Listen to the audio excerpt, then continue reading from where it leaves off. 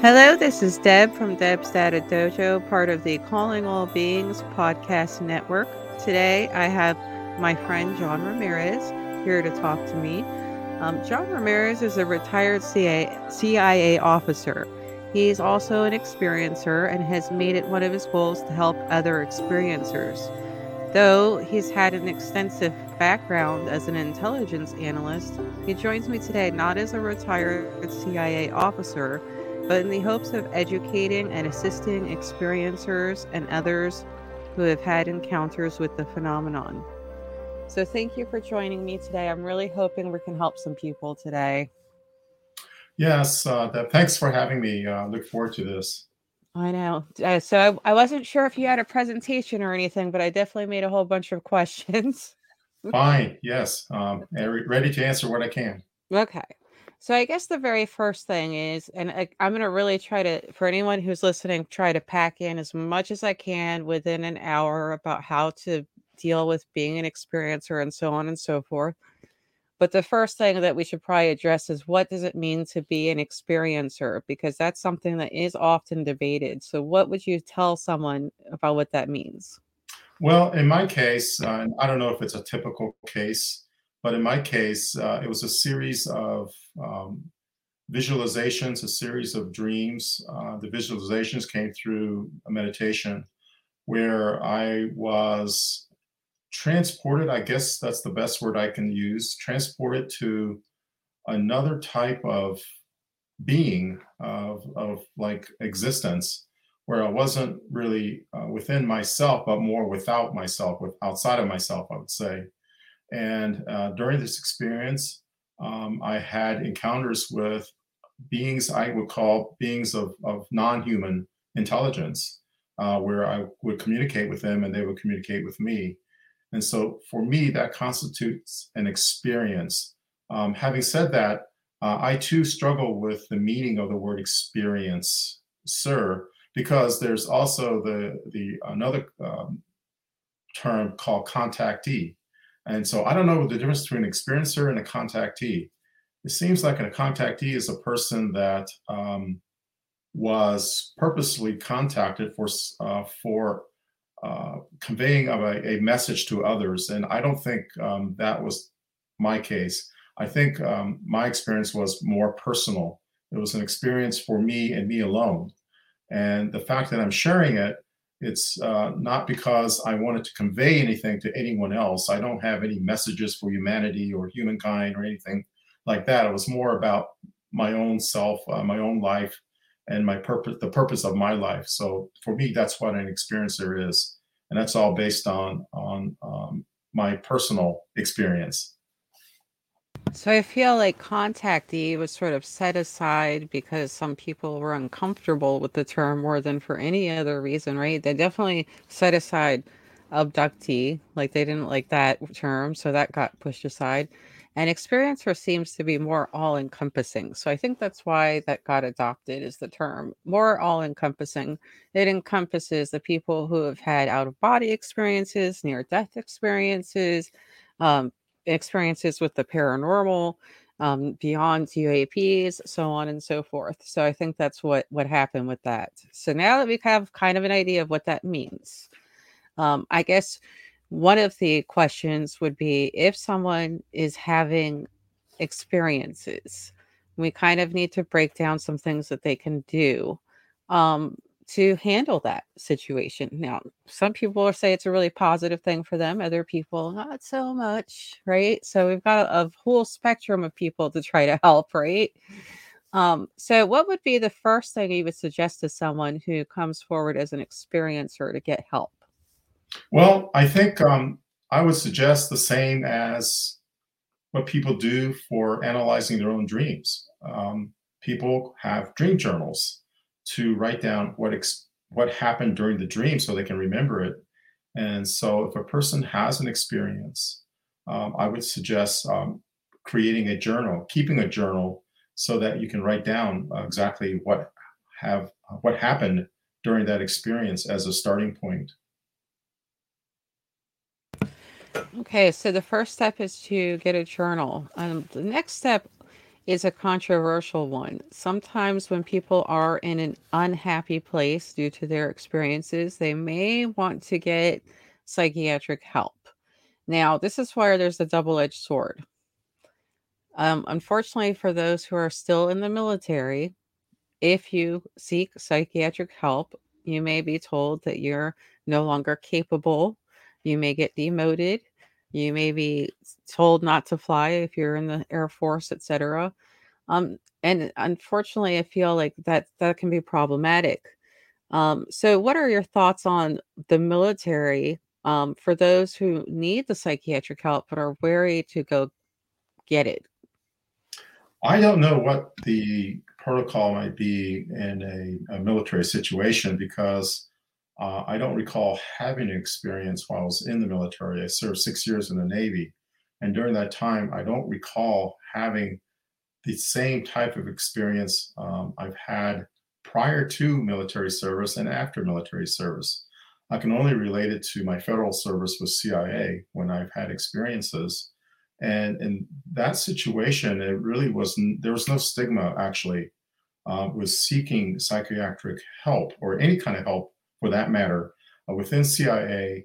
And I believe this is true in many federal agencies. There's something called the Employee Assistance Program, or EAP. And the Employee Assistance Program is designed for individuals to receive help of that nature without management being involved. It's completely voluntary, it's completely confidential. It's not entered into your service record. It's held in high confidence between the employee and the medical personnel involved in that employee's therapy. And so I know at CIA there's something called EAP. So I imagine that it still exists even today. So I can relate it to that, but I don't know what they would do in the military.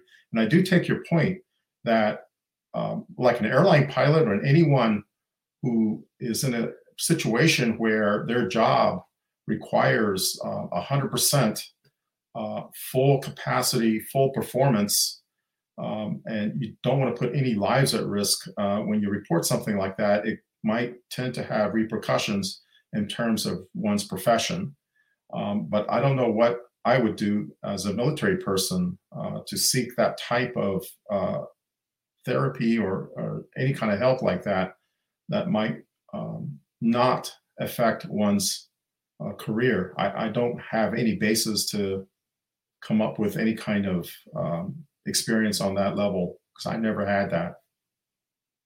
Unfortunately, that makes me very sad that the stigma related to psychiatric help prevails. And of course, it was used against people in the past who made claims because then if they had that on their record, people could turn and say, oh, look, you went to see a psychiatrist. Something must be wrong with you, right? Within the military. Mhm.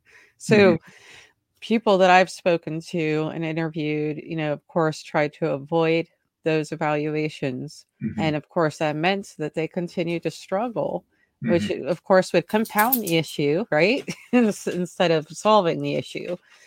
So it's really unfortunate. I just hope that someone listening will come up with a solution because there is something called normal psychology, so it's not like everyone who goes to get psychiatric help has an abnormal issue either. so, Right. so Right. Yes. And I can also relate another, based on my CIA experience, prior to overseas deployment and post overseas deployment, we went through some kind of psychological evaluation to make sure we're fit for service, that we're prepared to go overseas, do the mission, and we come back. They also interviewed us, a mental health professional, in fact, would interview us to make sure that we're all fine, that whatever we experience in this particular mission did not affect us adversely. And I recall having those interviews, and these were just part of normal everyday work that we would confidentially go to the Office of Medical Services for these types of interviews. So that's what I can relate to. But yeah, I can see your point that, yeah, there is a stigma and there shouldn't be a stigma. And I don't think there is a stigma in federal civilian service because I heard about these other employee assistance programs for employees. But there's two avenues for this employee assistance program. One is self-referral, which means that the individual will refer his or herself for this type of therapy. The one that you don't want to get is a management referral, when management notices something and then management can actually assign you to be referred.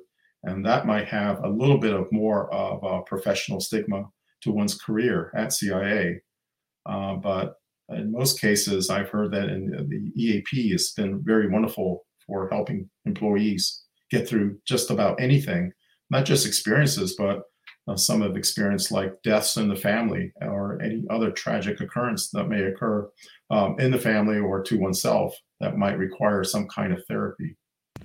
Yeah, I thought I'd just mention for comparison, since I do work in the mental health field, therapists have, generally speaking, their own referral system to go to a therapist. So that's like how against stigma we are when it comes to mental health. We're like, yeah, you can if you need it. And of course, we carry a lot of other people's burdens, so it makes Mhm. sense that we might, go get it.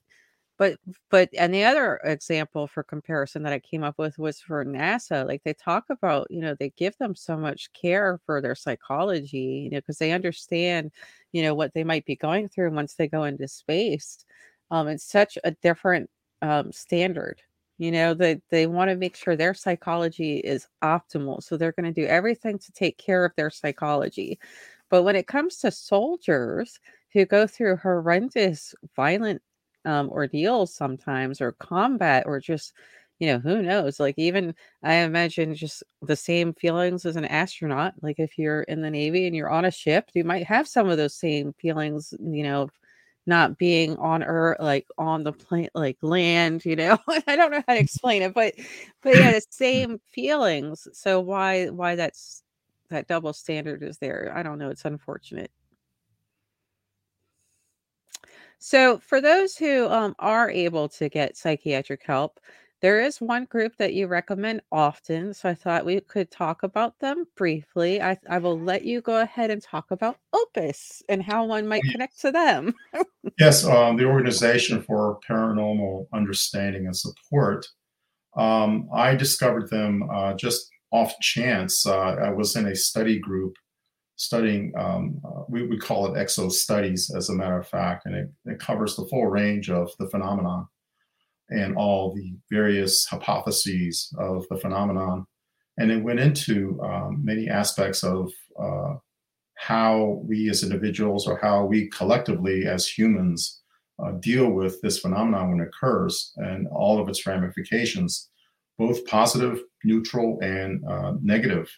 And I wanted to do a little more research into this because I've heard of people having these abduction experiences where the abduction was seen as a very negative experience, and how would someone help an individual like that? And basically, I found them through just Googling, and here was this Opus network, and I looked into it and saw it to be a very positive kind of attempt to marshal the resources of the therapist community, of people like yourself, to help people with these more specific abduction experiences, not just general help, but abduction experience help, where they can go to this organization where they're not treated as someone who needs treatment in the sense of the traditional sense, but someone who just needs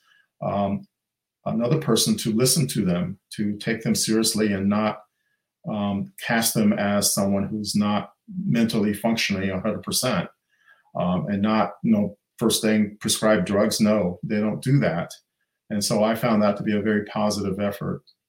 And there are the Opus network is a network because there are therapists who will contact them to volunteer their services specifically for the abduction experience. So when some individual, like say if I had a negative experience, I can contact Opus and find out if there are therapists in the Tucson region who are part of the Opus network who can help me specifically with an abduction experience.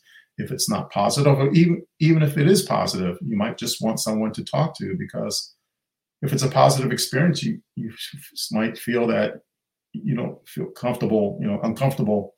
You might feel uncomfortable sharing it with family and friends and coworkers. So it's just another person to share even a positive experience.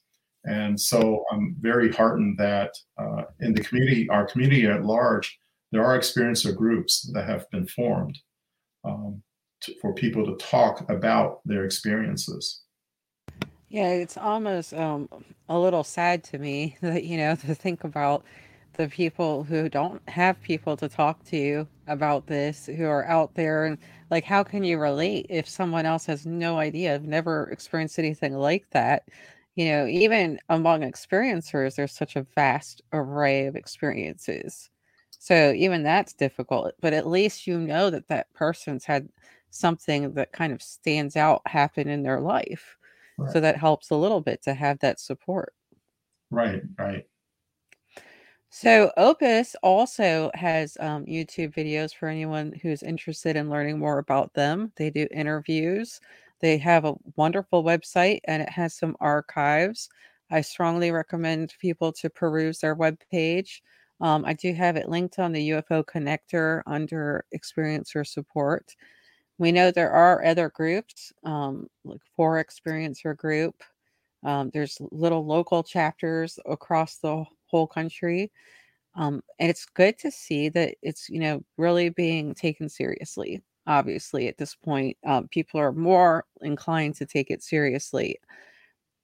It also seems to be more inclusive because at one point, I think those groups were only looking at UAP encounters, and now I think they're also including other paranormal. Mhm. Yeah. So the other thing I wanted to mention about that is that the peer support is, again, really important. I think so. Even if you don't end up in a group, if you could just find one person, just one person to help guide you. And John's been great about helping people. Like he's always offered to anyone who needed to talk to him about their experiences. Um, so I know I don't know how available you still are for that, John, but I know that that's one thing you really wanted to do. Yes, that's true. I don't say I've been overwhelmed, but there have been many people who've come to me just to through direct message, for example, just wanted to share their experience, and not necessarily that they wanted to contact me and have me speak with them, but just to like write it down and have someone read it. Um, Even at that level, I've had several interactions with people doing that, as well as one-on-one personal interactions, especially with those who've had some experience with prior government service, or they may be contractors. And so I'm always willing to, and veterans as well. So I'm always willing to talk to veterans and federal employees, former and currently serving. But having said that, I am not a professional therapist, so I'm just a willing listener, and at that level, that's all some people really want. It's just someone to listen to them and not criticize them, or not castigate them, not make them feel like they're different. Saying, it's a normal thing. It's the same thing I've experienced, or I've heard other people experiencing that, and just hearing that is kind of a reassurance for folks. And it reminds me of a talking point that I've brought up to people before. If you don't know how else to talk to someone about the phenomenon, if you just ask people, have you ever had like a psychic dream? Almost everyone has. Okay. So at some point, people can relate, and at some level, people can relate. So, but it is more helpful, of course, to speak to someone who's had more experiences with the paranormal, who has a deeper understanding to get that support. It is worth noting, because you mentioned, of course, some people have come forward. Intel people have come forward, military people. Um, did you know that Robert Salas is an experiencer? No, I've not heard that. Right. So I read his book and I just interviewed him. He was my last interview. And we talked about that. And a lot of people didn't know that.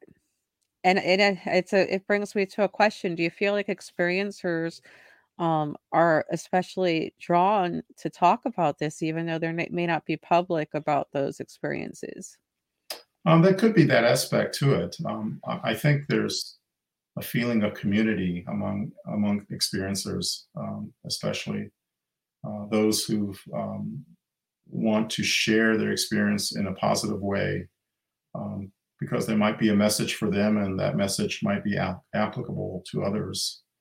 And so that avenue is also open to them as a way of reaching out. And so I think as more people talk about it, not just within our community, but outside of our community, the stigma will hopefully dissipate. And I just want to mention that in some of the legislation, at least the NDAA UAP legislation, there is a provision in there for the government to report. And I believe it only applies, as you said, to the military and the federal side of government. People who've experienced the phenomenon, and both physiologically and psychologically, the government and now the Pentagon specifically is now mandated to keep records of any of those types of occurrences within its own ranks, and to make a report to Congress about the physiological and psychological aspects of encountering the phenomenon. So there is another road of opening this part of the UAP story, opening it up more so that it's a little more better accepted, more widely accepted. I would be like thrilled to see, Congress getting a report like that about how this affects military personnel or federal service personnel. Well, I think I would like to go to the psychology part of that first. Supposed to be talking to Mr. Elizondo next month, and that's one of the questions I want to emphasize, the psychology that's involved in this. Who is it that's going to be helping these people? That's what I want to know, because it's one thing to report, but I want to know who's helping. Like that's what I care about, right? And I will say, behind the scenes, there are some people who are coming forward in the community. We're meeting and having conversations about the psychology aspect. But I guess my question is actually that sometimes people are coming out, like Kevin Day, and they're describing positive psychological effects. Initially, if you recall, he was very much traumatized by what happened. When he first talked about it, he said he had nightmares. He basically had PTSD. But now he's saying it really changed him. He talked about going after a treasure in a gold mine or something like that and finding it, and it just like the whole experience really changed him. Have you heard him speak about that, Kevin Day? Not specifically about a gold mine, but I have heard Right. Kevin Day speak. Yes, but I don't recall him addressing a mine with gold in it. Right. Yeah, I don't know all the details on that either, but he was really emphatic that after you have an encounter with the phenomenon, we'll say, I wouldn't say a UAP encounter, but it's more than that. Um, if you have that encounter, it can really change you. And that kind of lines up with kind of what was implied by Gary Nolan too, with the brain and the enlargement of part of the brain that, like there's something going on where you are impacted permanently. So what are your thoughts about that? Well, I don't know. That's one of the things that I wish I could get my medical records to see if anything was detected about me or anything to do with me officially. And I'm still waiting for those records. I don't know if they'll ever appear. But I would explore that for my own self if there's any kind of changes physiologically to my brain. I don't know because I don't think there've ever been any kind of studies prior to. So how can I tell that what they see now is the result of some kind of, I don't know, for lack of a better word, an augmentation? Um, how would they measure that if they had no prior reference to the experience? I've been experiencing this all throughout my life ever since I was small. So it could have been a more of a gradual kind of change that occurred for me. because I think I was always kind of interested in the paranormal or the metaphysical. And so, with that background, a lifelong background, I don't think it was like a dramatic thing that may have happened to Kevin Day. Perhaps that's why when I've had my, I call them taken experiences, not abduction experiences, because I wanted to be taken. I wasn't traumatized by that. I was welcoming that experience. The trauma was having to come back here. I didn't want to be here at all. And so, given that, I wouldn't know how, for my own self, I wouldn't know how they would determine if anything has changed. But I think it's interesting research that they would do that. Oh yeah. I would love to talk to Gary Nolan. I really would. I keep kind of hinting and like putting out feelers. And one day I got to talk to him in a talk space briefly, and I asked him about sample size. But unfortunately, I had an interview, so I couldn't stay. It's like I really want to stay and talk about this because the mental health part, and for those who are listening and don't get this, the brain has to do with mental health 100%. Of course it does. I tell people we should just call it brain health because it would really simplify things and end some stigma. Okay. But um, yeah, I really want to know more about that because not only did he study UAP encounters, but schizophrenia and autism spectrum disorder. All of that is interesting to me. So I want to talk to him. So I wanted to say though, just putting the brain aspect aside, because some people are not as into that part, of course, and we just look at the psychology as we know it. You had a positive feeling. Kevin Day eventually had a positive feeling. A lot of people turn around and eventually say they had positive feelings about it. Um, I've broken down a whole bunch of the feelings with people when we have these behind the scenes panels and conversations about psychology, right? But one thing I've expressed to you privately is that I had an ambivalent reaction when I saw a UAP. Mhm. If you remember, I told you I just was like, "Oh, okay," Yeah, and kept going. I'm like, "Oh yeah, that's not ours. I'm gonna just keep going." And you and I engaged in a conversation that has a little bit to do with psychology and that ambivalence about how there's a possibility that there's people who've had encounters and don't remember them. right. Yes, yes. Right. And here's a situation where there's another type of therapy that might come into play. It's called QHHT. I'm sure you know that's quantum healing hypnosis technique by Dolores Cannon. And my wife and I have reached out to a QHHT practitioner here in the Tucson area. And my wife has had a session with her. And the QHHT practitioner, she herself is an experiencer. And the other QHHT practitioner that I've dealt with, I think I've dealt with at least two in the Charlotte, North Carolina area, they were all experiencers. And they come to the QHHT therapy modality from the experiencer standpoint. So that's one way to for folks to get help or just to try to remember, because it's very effective in helping one remember some of these experiences that may have been forgotten in our conscious mind, but it's still there. And I found it to be a very effective technique. It took about an hour and a half to 2 hours for myself, same for my wife. But when I went through it, it was like I went into that state of mind or state of spirit, I guess you would say, and came out of it, and it seemed like almost in an instant. And it was recorded. And when I listened to the three recordings during that session, I was surprised at what I said. And I've always referred to myself as he. I never referred to myself as me. So there was some other like higher self, higher consciousness, or source, I guess you would call it, speaking about me from outside of myself. And I was surprised at what I said about myself and remembering things from the perspective of this higher consciousness perspective.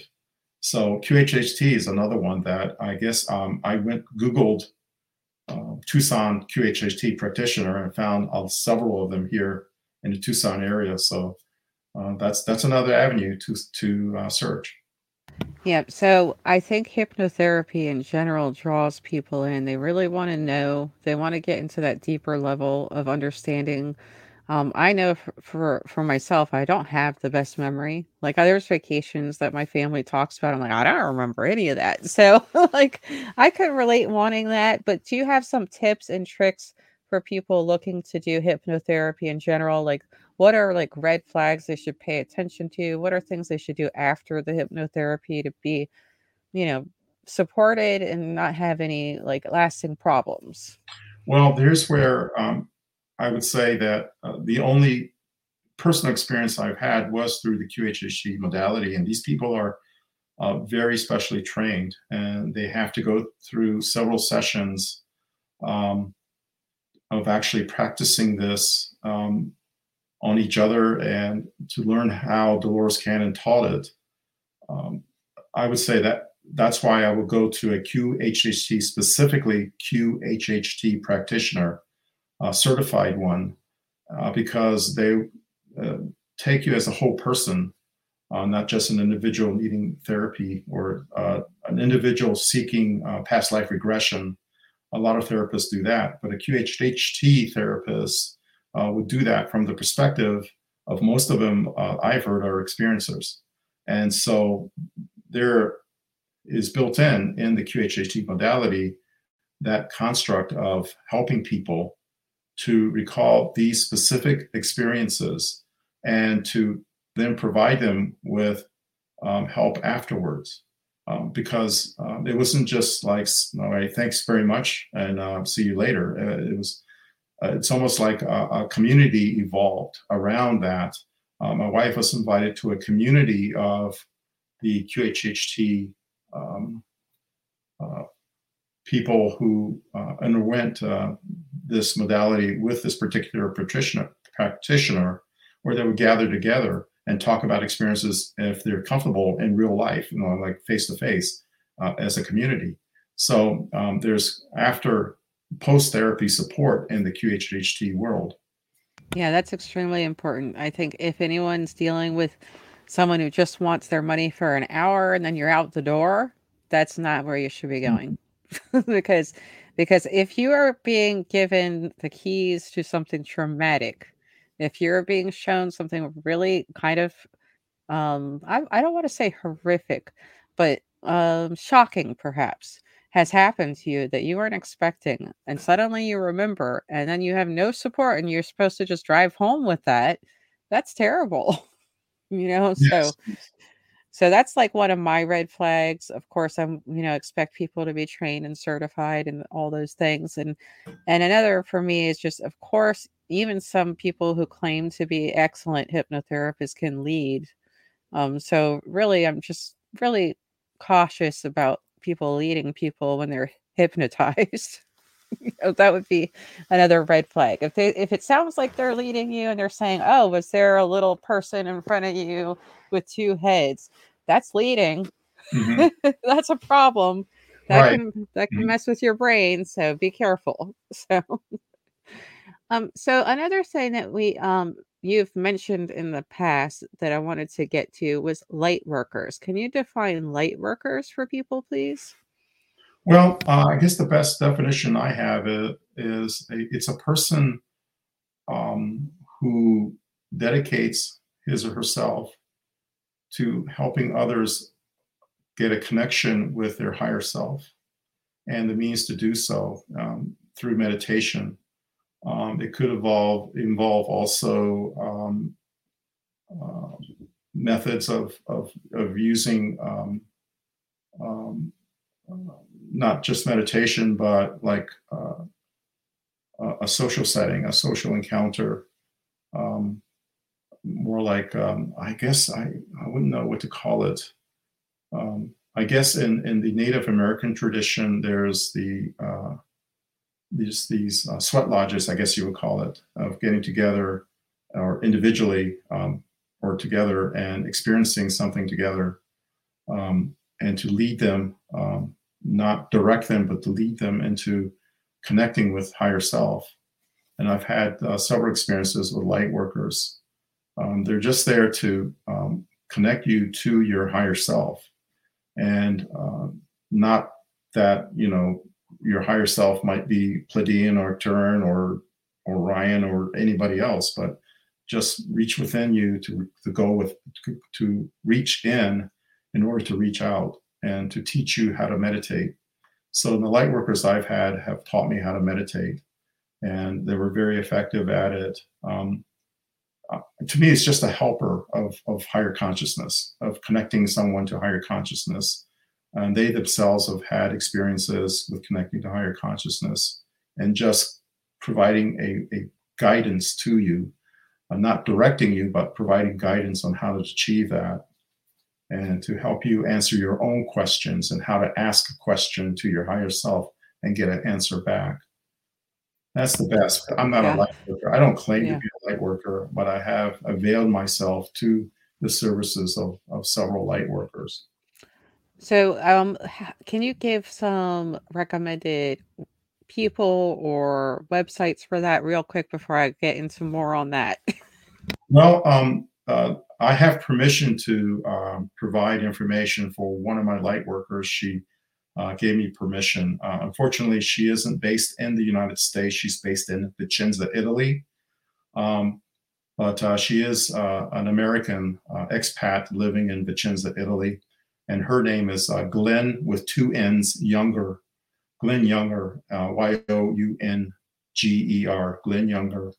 And she has a YouTube channel that's very helpful. I think she posts several of her videos that you can look at for free.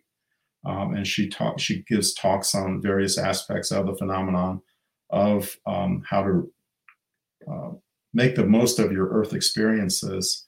And she herself is an experiencer. She's gone through like decades of training at various places. Most notably, there's the Universal Light Center in Black Mountain, North Carolina, which was founded by back then it was called the Atomic Energy Commission. We call it Department of Energy now. A senior official of the AEC named Jim Gore, Goure. He's passed away, but he recognized that a lot of these experiences have to deal with higher consciousness and they have an energy aspect to them. And so he created the Universal Light Center, and she trained through that. She's also spoken with and studied under various other people in the higher consciousness community. So I will provide you the link to that as well, Deb, because I think she's a wonderful person. I And love to put stuff on yeah. on the UFO connector about any resources people can use. I love to do that. So I was already writing down names, but yes, any information that can go on the connector and help people, I'm all about. So just going back a couple steps, one thing that we talked about in passing just now was you said the sweat lodges and Native Americans.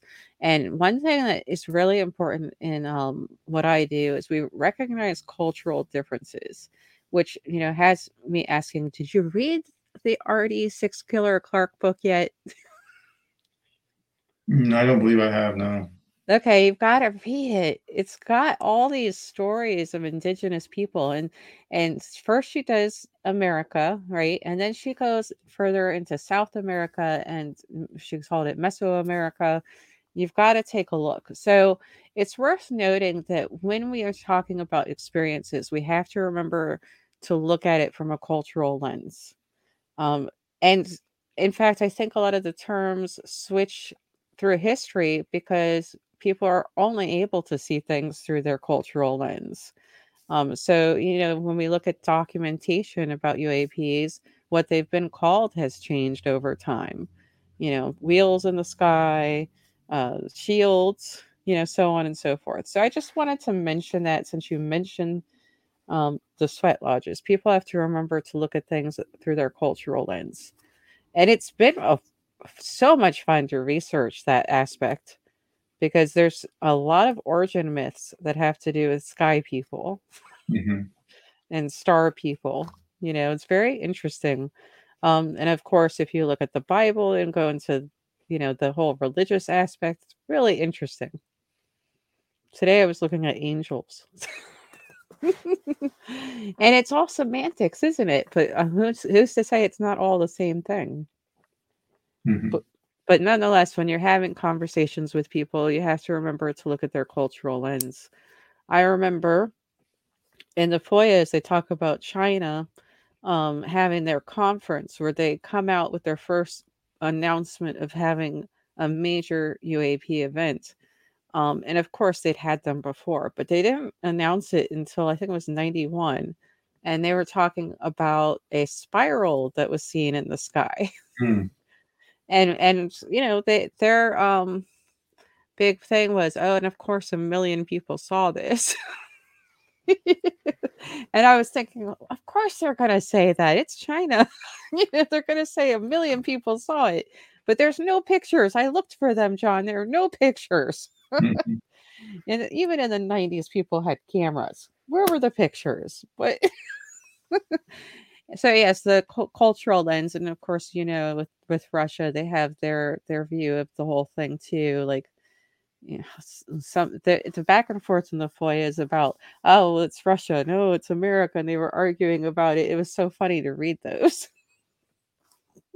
So, anywho, maybe not funny to everyone, but I thought it was funny. But yeah, cultural lens, we have to remember that.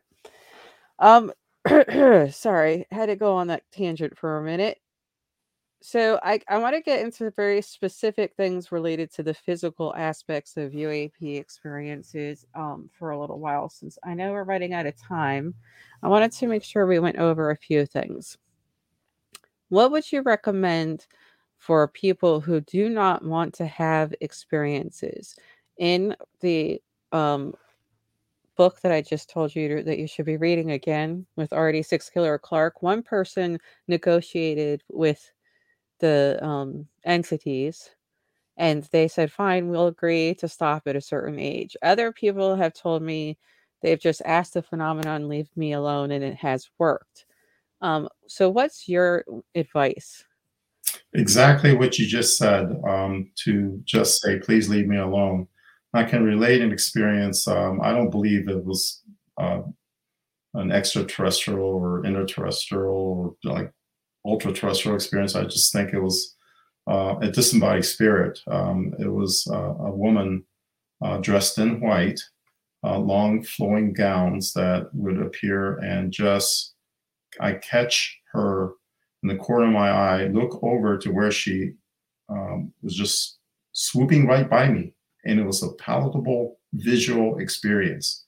I could actually see that she was there, and then would like go away. And I just say, please leave me alone. I'm busy right now. Please leave me alone. And she would leave me alone for a long time. And I hadn't seen her since actually, I guess it was the late 90s, early 2000s. It must have been the early 2000s that she appeared. And then most recently, she appeared again in 2020, as a matter of fact, just a few years ago. And again, I said, please leave me alone. Please leave me alone. And then I haven't seen her since.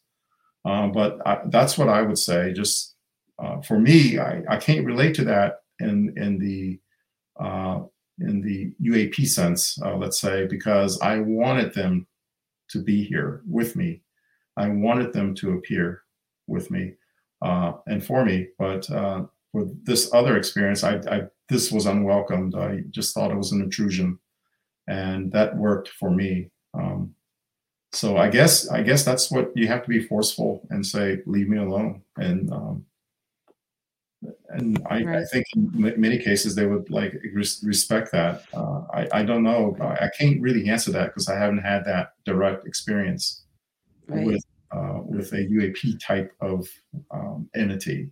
Let's say. Well, I will say what's interesting is that I've had to have a private conversation with someone about someone who is having issues with EM exposure from orbs that was pretty frightening. So we talked about what could you physically do other than like telling them go away. we talked about, could you go down the path of using crystals? And then I found out there are literally devices, and ever since I've looked them up, Google has shown this ad to me over and over. But there are devices that pick up EM and stuff like that and are supposed to help with EM in your atmosphere. And they're expensive, I might add, but Google shows me the ad like every time I open a website now. I'll try to show it to you. And Right. and Right. right. Yeah. And apparently Robert Salas said at one point, maybe possibly the government too, but MUFON was trying to use like little black boxes to monitor around abductees to see if they could pick up disturbances in the atmosphere when they were having an encounter too. So Mhm. have you heard about those? Well, yeah. Well, I'm coming from my professional experience in electronic intelligence. I would say right now, all around us, there are electromagnetic Right. waves of energy. We're bathed in electromagnetic energy all the time. And a lot of folks, they do something which is not recommended. I do it, but I heard it's not recommended. When you recharge your phone at night or recharge your electronic devices at night, don't do it in the bedroom. Do Mm. it far away from the bedroom as possible. Uh, Leave it in the kitchen or some other room where you're not sleeping in it, because your phone talks all the time. I mean, it's talking right now, even though you're not using it. It's still communicating. You're still downloading information Right. to the phone, and then the phone is communicating out. And so there's several frequencies used. My phone uses 600 megahertz, for Mm. example. And if you're on another provider's phone, they're using a higher level of frequency, much higher, like 6 gigahertz. Um, we're always bombarded with Yeah. magnetic energy. Even this iMac screen I have in front of me is bombarding me with a lot of energy from it. Right. So it's no escaping it unless you just sleep in a Faraday cage. And Okay, so listen to that's some the solution. yeah, Giant cage. a giant cage designed to block out electromagnetic emissions. Short of that, I don't know what to tell you. I did look up that some metals can block that to some Mm. degree. I imagine that with an orb, it has to get into the house. So once it's in the house, you're kind of you have a problem. But before it gets in there, some kind of blocking with metal might work, right? I don't know. I have no Right. experience with that at all. I just know from a general sense, there's no way modern humanity can block itself from electromagnetic emissions, Right. created man-made or otherwise. It's always there. There's natural radiological signatures coming from the earth. Right. I mean, you can take a Geiger counter and it may tick really low, but there's a lot of radioactive materials in the earth, and and we didn't put them there. It's just natural to the earth. Yeah. So So what can I say? It's everywhere. so you're telling me not to buy the really expensive device Google keeps trying to Yeah, you talk sell about me. red flags. Yeah, Ever talk since, about but red flags. There's one right there. ever since then, I'll show it to you because it pops up so often. It won't take long for me to get that photo to you. But yes, ever since then, it's like, yes, please buy this. It's like $2,000, $7,000. Oh I my don't know. It's gosh. ridiculous, and it's Oh my supposed to gosh. absorb that. But it's worth noting. I've done research into EM effects because we know that's one of the things that happens to people when they're near a UAP. I've cautioned people, please don't get close to one that's powered up. We got the issues with radiation. We've got EM issues. Please don't get close to a UAP when it's powered up. So that's a big obvious. Don't do that. But someone who has may end up with something called the Frey effect, which of course causes sound inside the head. And that happened to someone that I'd interviewed also. I won't name him at the moment, even though he was pretty public about what happened to him. And then there's people who see things, they hallucinate because of excessive EM. Like they might even see, dino beavers. Mhm, mhm. Right. So Yeah. Yeah, unfortunately, the government figured out a way to weaponize EM, and so Mhm. there's these crowd dispersal devices. Actually, they're mounted on armored cars, and they transmit a wavelength at 95 gigahertz, Right. 95 billion times per second, Mhm. and it's designed to cause discomfort to the person, and it can affect one's own perception at that wavelength. And Mhm. that's why, I would say that 5G right now doesn't use any of those frequencies right now. Mhm. 5G, I have 5G on 600 megahertz, and that's like a very low, comparatively low wavelength of 600 megahertz, and it's still 5G. 5G doesn't mean it's going to hurt you. It's the frequency used in the 5G uh, transmission Right. protocol that can hurt you. So as long as they stay out of the really super short wavelengths, like 95 gigahertz, it should be safe. But Yeah. there's this thing called the Internet of Things, where your appliances talk to each other. Whatever they're envisioning for the Internet of Things, where all your devices will communicate with you and with each other. They're using these extremely high capacity, high bandwidth, and also short wavelengths. And Right. the reason why that's dangerous is because the shorter the wavelength, it gets into the cellular level, that is so short that it can enter your cell and resonate within your cell. And I'm sure there are physiologists who will disagree with me, or electrical engineers. I'm neither one of those, but just speaking in layman terms, that's what's harmful. I know. I think one thing that they try to figure out when they look for ghost, when like the ghost teams go out, is there an excessive amount of radiation somewhere causing this sense that you like it can cause feelings of euphoria, it can cause feelings of depression, it can cause headaches, and it I've heard about the sick gun, that has Mhm. been used on other people to make them actually feel sick with this. And it's really scary. And of course, they're looking at Havana syndrome. So Uh-huh. that's the physical aspect of the phenomenon. And I do hope that it will be heavily studied under the new law, because that and the psychology is concerning to people. So Mhm. the other aspect of that, the other aspect of the physical side effects is that I've noticed a lot of experiencers end up with long term medical issues. Mhm. Um, they have conditions that affect their immune system. Um, I think the only recommendation I would have for that is that you have to get medical treatment in that case. Mhm. But do you have any thoughts or insights about that? No, I really don't. Sometimes a cold is just a cold. Um, I don't know. It's just there's so many things in our daily lives that can cause inflammation. I really believe that uh, what we eat or what we drink um, can help us with not having a body so inflamed that it attracts um, a need for the body to heal itself. Inflammation is basically the body trying to heal itself, and it's so healing itself, you may feel not well. That's why we have a fever, and you run up a fever because the body is trying to get rid of something by heating the body up.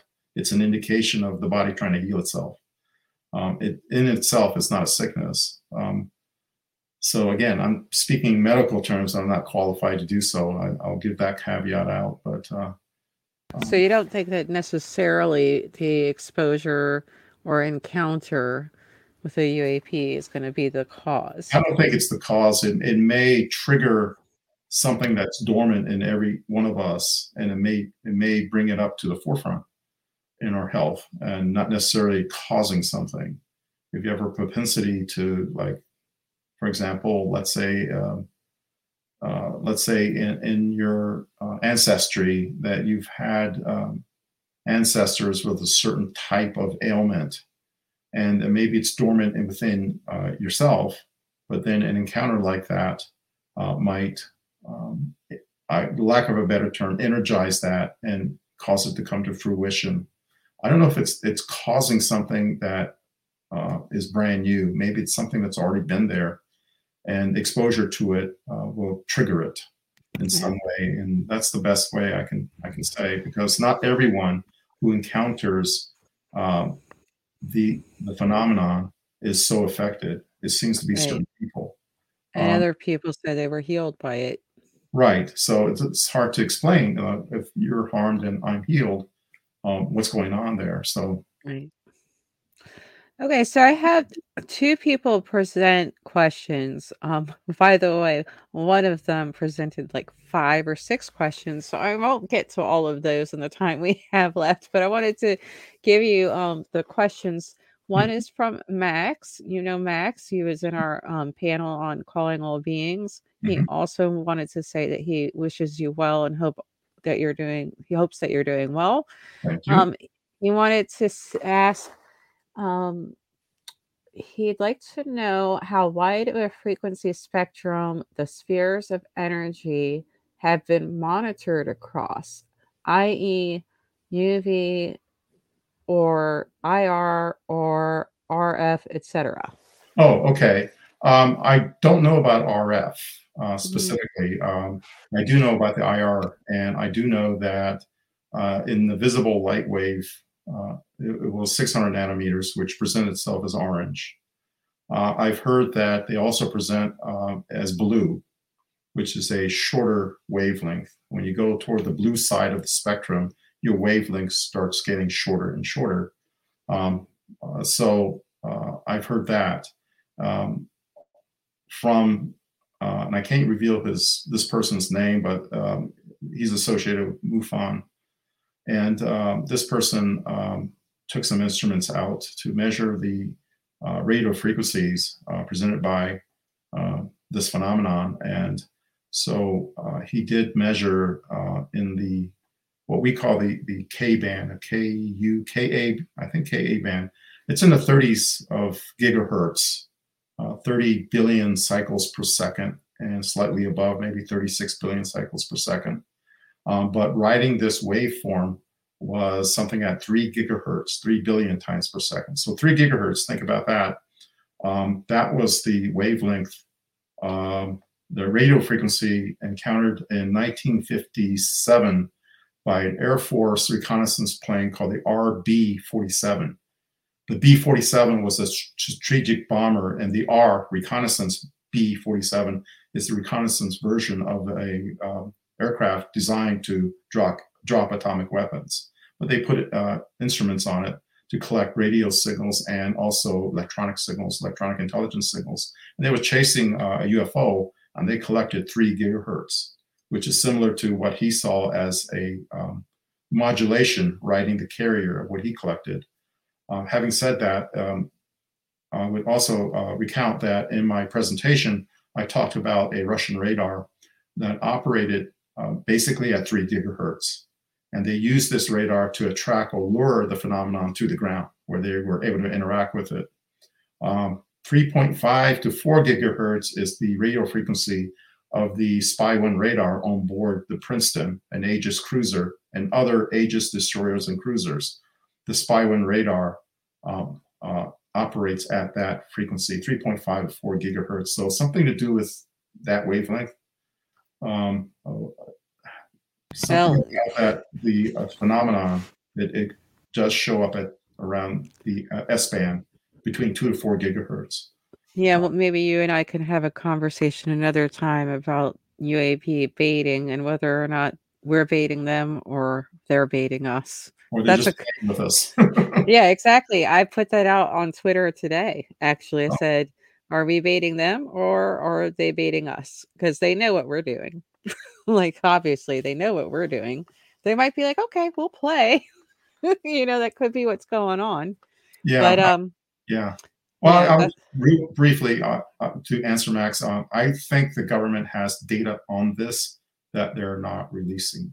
of course. You'd have Because to it's be very sensitive, and right. believe And me, this Havana syndrome at embassies, you can deploy.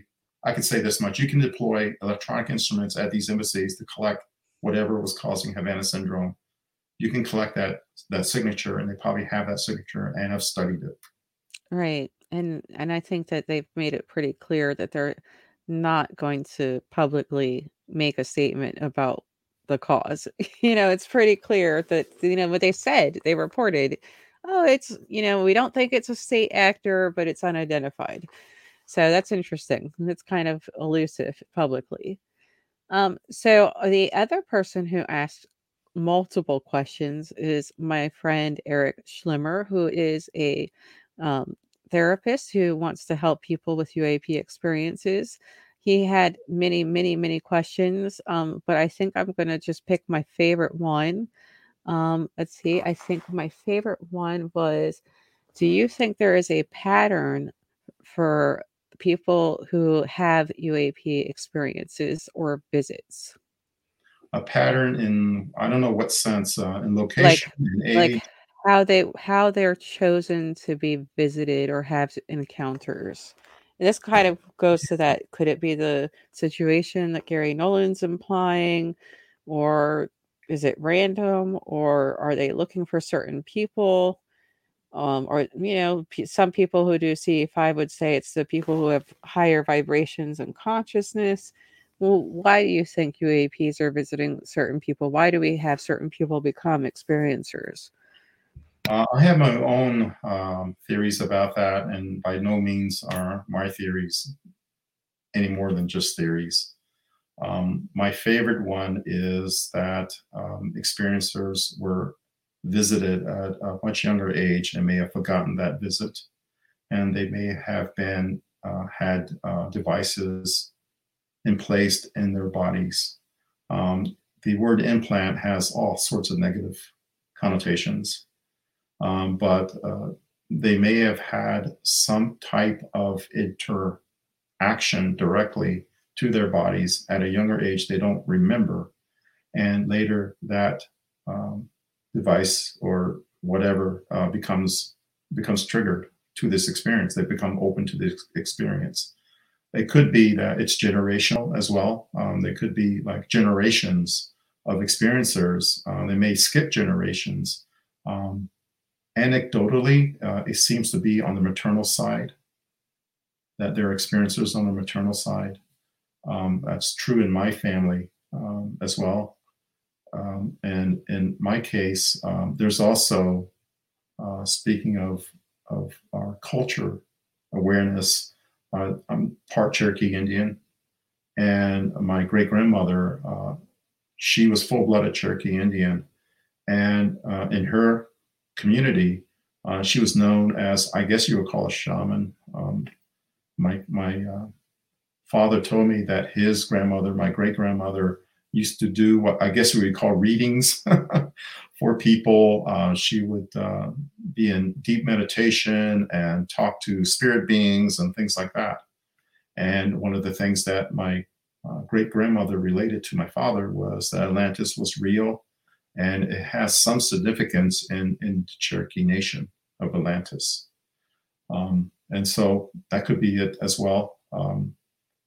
But in another sense, you can open it up with maybe biochemical means as well. There could be substances that you can take. I heard of DMT, for example, that you can take, that anything that can separate your five physical senses from your mind. It's more like a liberation for your mind, and then you can transport your mind outward. And that's part of like the meditation experience that I've had, of being able to transport myself out of myself and make myself more amenable to having these experiences. That could also come into play as well. But I don't think there's an easy answer to this. I think, again, it's very highly individual. Okay, so yeah, I think it is true. It's like we don't really have the greatest answer. Mhm. I will say that I had spoken to Grant Cameron, who came on Calling All Beings, and he talked at length about how the world that we visit in dreams or through DMT, or because you're having an experience at a sweat lodge, or because you're deeply meditating, or in hypnotherapy, that world is as real, if not more real than this one, which some people have implied is a simulation. essentially. Mhm. Mhm. So it's a difficult thing for people to grasp that concept. But I will tell you, and this leads to one of the final questions I have for you, and I hope we have time to cover this, is in meditation, I've had experiences that are the same as people who have had near death experiences or Mhm. who have been in trances or who have had physical encounters with beings. I've had the same thing happen within meditation, which is really interesting. And I've talked about them like piece by piece with people. I've been introduced to a council. Same thing happened with Priscilla, Quantum Witch. Mhm. I've seen a light being. Same thing happened with James from engaging the phenomenon. I've got the connection of the cord that goes all the way back to the beginning where our light source or God source is, where Mhm. all the orbs are that are basically spirits.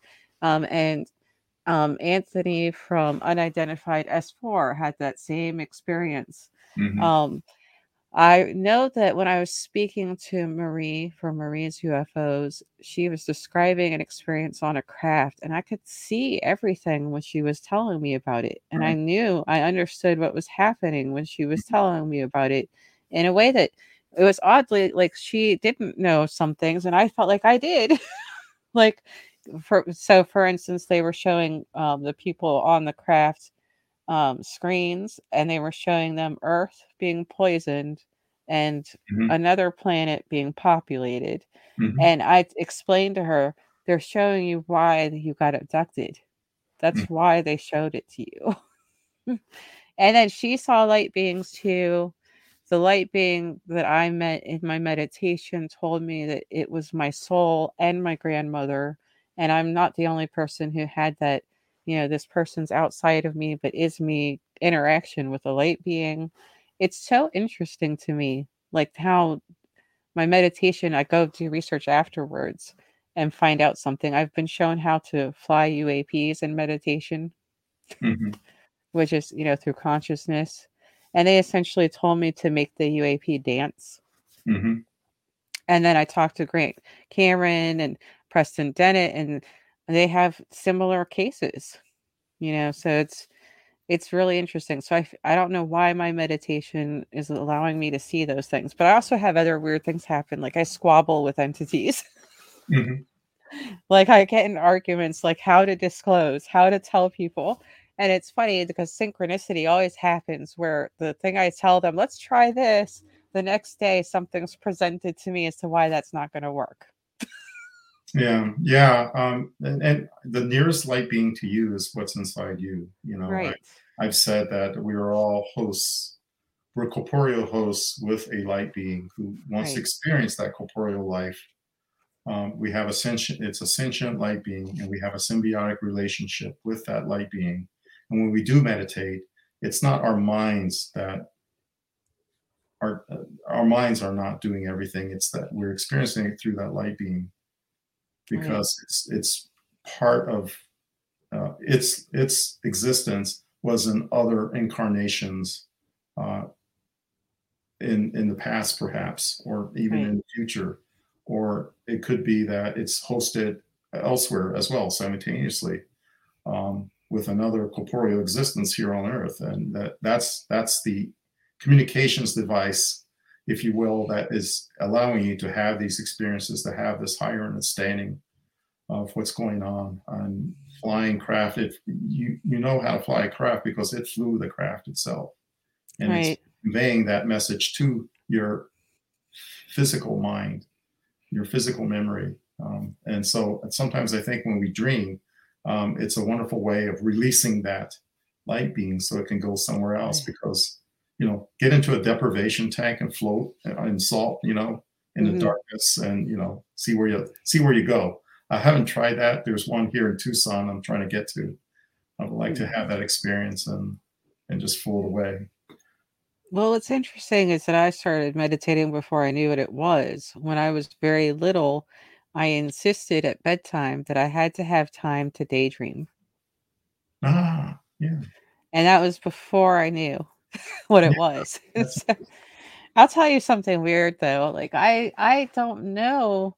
how much of it is trance versus meditation versus remote viewing sometimes. I know it's never out of body. I can tell you that, which is very different. But yeah, I always feel like those lines are all very blurred. And I think, the concept of intention and effort, those concepts are what really ultimately matter for success with that. But yeah, so we went really woo there for a little while.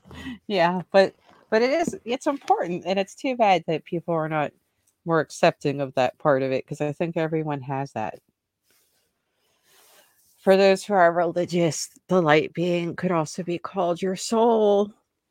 Just saying, that's just semantics. So I wanted to thank you for coming and speaking to me today. I hope that in the time that we had, we gave some people some help, some advice that can help them with their experiences. Is there anything else you wanted to say to anyone who's had experiences, John, before we close up? Um, I would say that if anything, write them down, even for yourself. You don't have to publish them, you don't have to share them, but write them down and just read them back later, and more might come to you. You might remember more. And to seek out Opus or QHHT practitioners if you need that avenue of support. Yeah, unfortunately, we didn't have time to get into the whole aspect of memory loss in general, and there's so much there. And who knows, it could be caused by the technology. I spoke to someone recently who was at Bentwaters and had memory loss. So that's an interesting topic, and unfortunately, we just don't have time to get into it today. But maybe one day in the future. In the meantime, can you tell people where they can reach you? Well, the best way to reach me is through direct messaging on Twitter. And having said that, I've been inundated with a lot of direct messages on Twitter, and I try to get to them all. A lot of them just want for me to recount something or explain something that I've said before. And they may have just seen one or two interviews, and they need to see the full gamut of interviews I've done. But that's the best way to reach me. And Okay. I'm sorry if I don't answer each one. This will be the last interview I do for a while. It'll be like a few months before um, I will be appearing again. I don't think there's much more to talk about. I'm waiting for the congressional report to occur Mhm. through this NDAA legislation. I'm waiting for the James Webb Telescope to turn on, and I'm waiting for the 75th anniversary of Roswell to happen in July, seeing if that's an impetus for the government to reveal a little bit more than what they did at the 50th, which was a disaster. So I think through the year in 2022, I think we'll see more come out. I'm hoping that way. There's a lot of folks who, like Lou, who hints at that. Jim Singvan kind of hinted at that as well. There's more coming, folks. Just find a Yeah. hobby, make yourself busy, find a hobby. So um, Uh, I will say, John, it seems to me that they take turns. I've been pretty attentive about how these people are connected to each other because, I'd research. I'm interested in that. I get a little deeper than some people do. And I think they're taking turns. I know it's not your turn right now. It seems to be Jim Semivan's turn right now. So enjoy your break. yeah, yeah, yeah. I'm really happy that Jim is sharing more about his personal experiences. He was not doing that before, and Right. so I'm very happy that he's doing that. And Lou, share yours. Oh, he did say he had one. He admitted it. Oh, good. Yeah, I hope to hear more about it. I don't know what my. I don't think he's ready. I Oh, will. I know Sean Cahill also talked a little bit more about some of his. So right. both of them have been a little more honest that they're not just in a passing interest mode. But I think for just side note for Lou, like if I knew where the UAPs were and that was my job, I would go look at them too. you Yeah, know, like I keep saying, please hire me to do that, please. you there you know, go. Yeah. I'll go look too. So yeah, I don't know if that's where his experience is from or not, but he has admitted that it has happened. He mentioned it to Linda Moulton Howe in that Oh, interview that he did with her. great. Wonderful. Yeah. Right. So I think it's going to be an exciting year. Also, in the meantime, I'm going to say goodbye and to everybody who has listened. Thank you very much for listening to us today. You can find me on Twitter, Facebook, LinkedIn, Instagram. I will admit I'm not very good at Instagram, but I am there. And of course, I'm with Calling All Beings on YouTube. So take care, everybody.